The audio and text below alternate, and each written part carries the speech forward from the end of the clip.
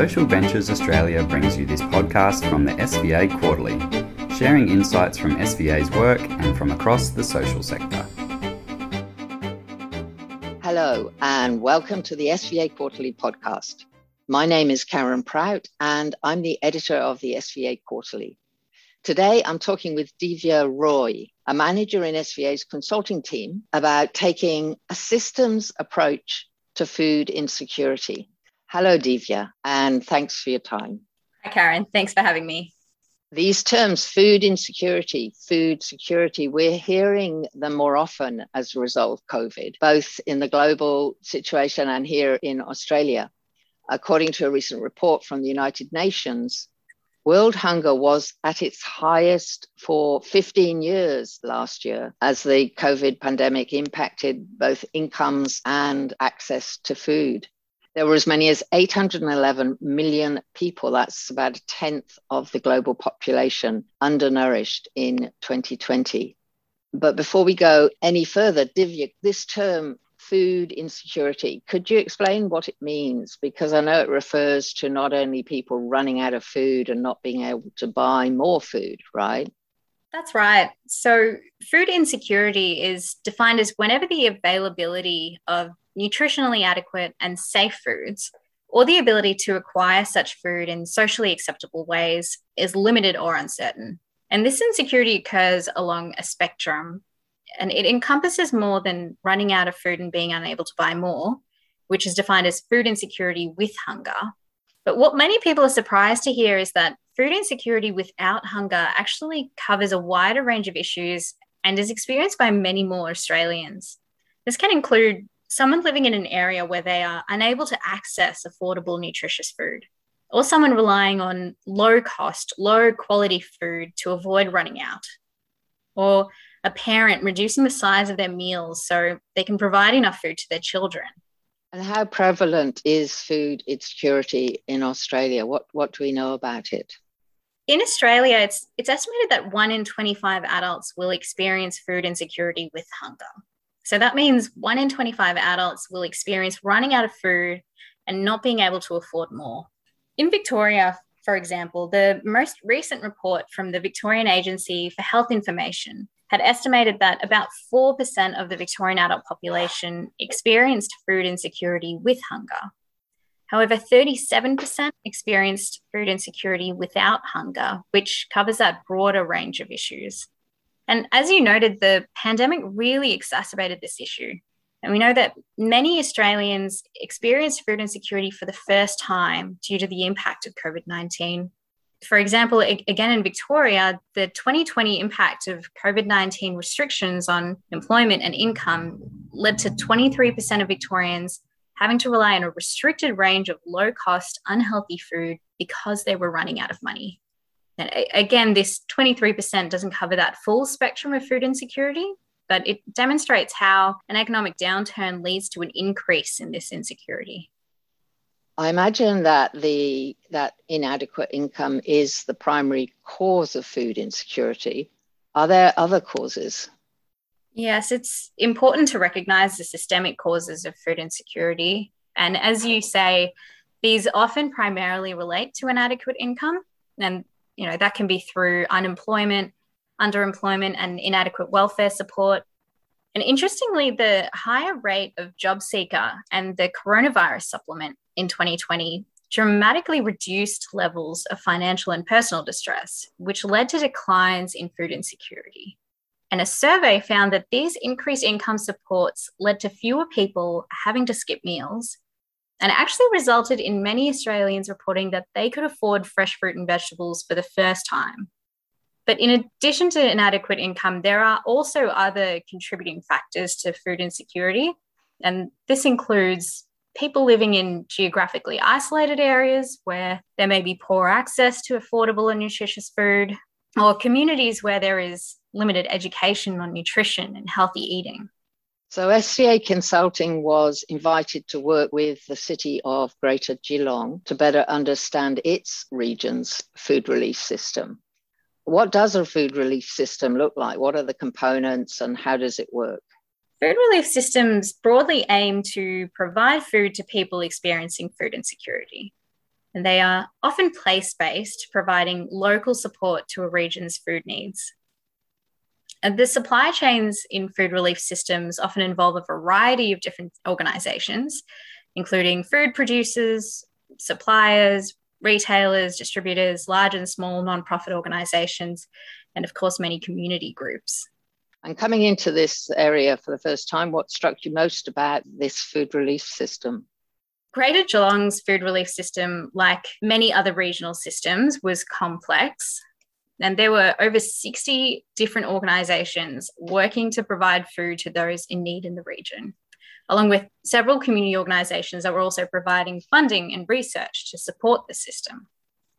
Many organisations within the supply chain were operating with limited funding, relying heavily on donations, and generally a largely volunteer workforce. So some of these organisations include Food Bank, Second Bite, and the Salvation Army, to local churches and also primary schools. And because of this complexity, we decided to take a systems approach to the work with Greater Geelong. And so what this means is we started by looking at the entire supply chain as a whole to understand the roles of the more than 60 organisations working within it and how they interrelated with each other. This enabled us to measure the impact of the whole food relief system.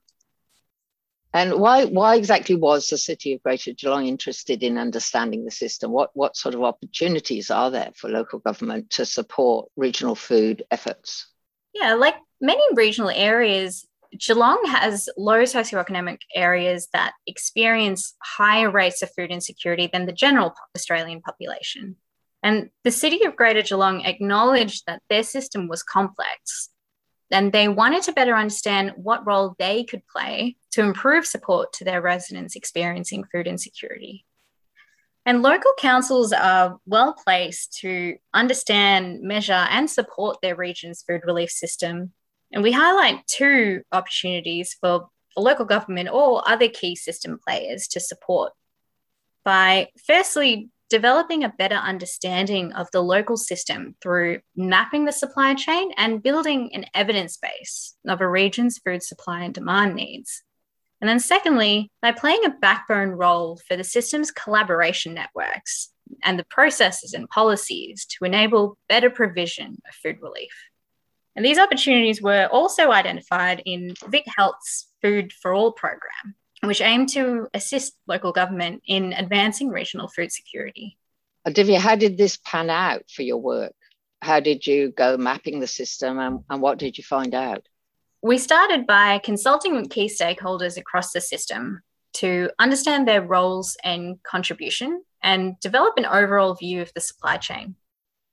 We broadly mapped the roles of organisations from suppliers of food, logistics and transport, storage and distribution of food, which was then ultimately provided to clients via direct service organisations or food vouchers. We found that 60% of the food relief provided in Geelong was sourced from within the Greater Geelong area, which really highlights the strong community ethic in the region, where local businesses and community residents would regularly donate food and funds. We also found that the community organisations within the system were incredibly resourceful and worked innovatively to keep the system's food wastage levels low. So based on this mapping and data, we estimated that the Geelong Food Relief System provided approximately 2.2 million meals to clients in need in 2019, which is an extraordinary effort. Again, it was contributed to by the many community organisations and charities who were largely underfunded and heavily reliant on donations and volunteers. That is an impressive number of meals, 2.2 million a year. Was this enough to meet the demand from residents that were experiencing food insecurity? Unfortunately, our analysis estimated that the 2019 demand for food relief in Geelong was about 2.5 million meals, and high-level forecasting, taking into account Geelong's expected population growth, estimated that potentially over 3.2 million meals might be needed from the region's system by the year 2031. What else did you find out about the system and how it could be improved? So Greater Geelong actually has a regional food hub called the Geelong Food Relief Centre. And food hubs are incredibly important, but also complex enterprises in a food relief system. What they do is work to create large, consistent and reliable supplies of food by actively coordinating supply chain logistics in the region. And the Geelong Food Relief Centre played an important role as the region's food hub by receiving, storing and distributing food relief to a number of direct service organisations and clients in the region. Our analysis found that around 70%, really the majority of food relief, was being stored and distributed to the direct service organisations and clients by the Geelong Food Relief Centre. And by comparison, about 9% of the food relief was being stored and distributed by Matchworks' Bare Meals program, about 7% by Second Bite, and the remaining 15% by a collection of other small organisations and individuals. We found that the quantity of bulk food being distributed by the Geelong Food Relief Centre had grown by about 540% between the 2016 and 2019 financial years. And this was achieved, again, with the largely volunteer workforce and only a 28% growth in income. But with this increase in quantity, the Geelong Food Relief Centre had outgrown its warehouse. And just imagine almost 20,000 kilograms of food via over 50 deliveries being received each week through a single access road and a single loading dock. And that same loading dock was also used by direct service organisations who were picking up food for distribution to clients. So it was seriously constrained in its capacity to accept more food and provide a consistent supply to direct service organisations, which were those organisations that were key to providing food relief directly to people in need. And what's been the result of this analysis? So the Greater Geelong Council actually committed $1 million in capital funding towards a new site for the Geelong Food Relief Centre to increase its capacity. And this was along with $700,000 of operational support over 5 years. The other piece you mentioned earlier in taking a systems approach is that there's an opportunity for the local government or another key stakeholder to play a backbone role to support the system's collaboration networks, its processes and policies. Can you talk more about this? Absolutely. The example of Geelong really highlights the importance for a region's food relief system to be place-based, community-driven and collaborative. And VicHealth has identified a number of ways in which local government could take the lead in addressing food insecurity, including building a local evidence base on the food relief system, leveraging its funding capacity to drive change, working in partnership with community and food relief players, and also by developing policies and planning to improve community access to healthy food. So after this work you've done here with the City of Greater Geelong, what's your key takeaway or insight? You came in with a bird's eye view of a food relief system. What would you share from that experience? I think the key takeaway for me is that these food relief systems and the incredible organisations, businesses and community members working together within them are often unseen, but they are just so important to ensure that everyone in the region has access to affordable, quality, nutritious food.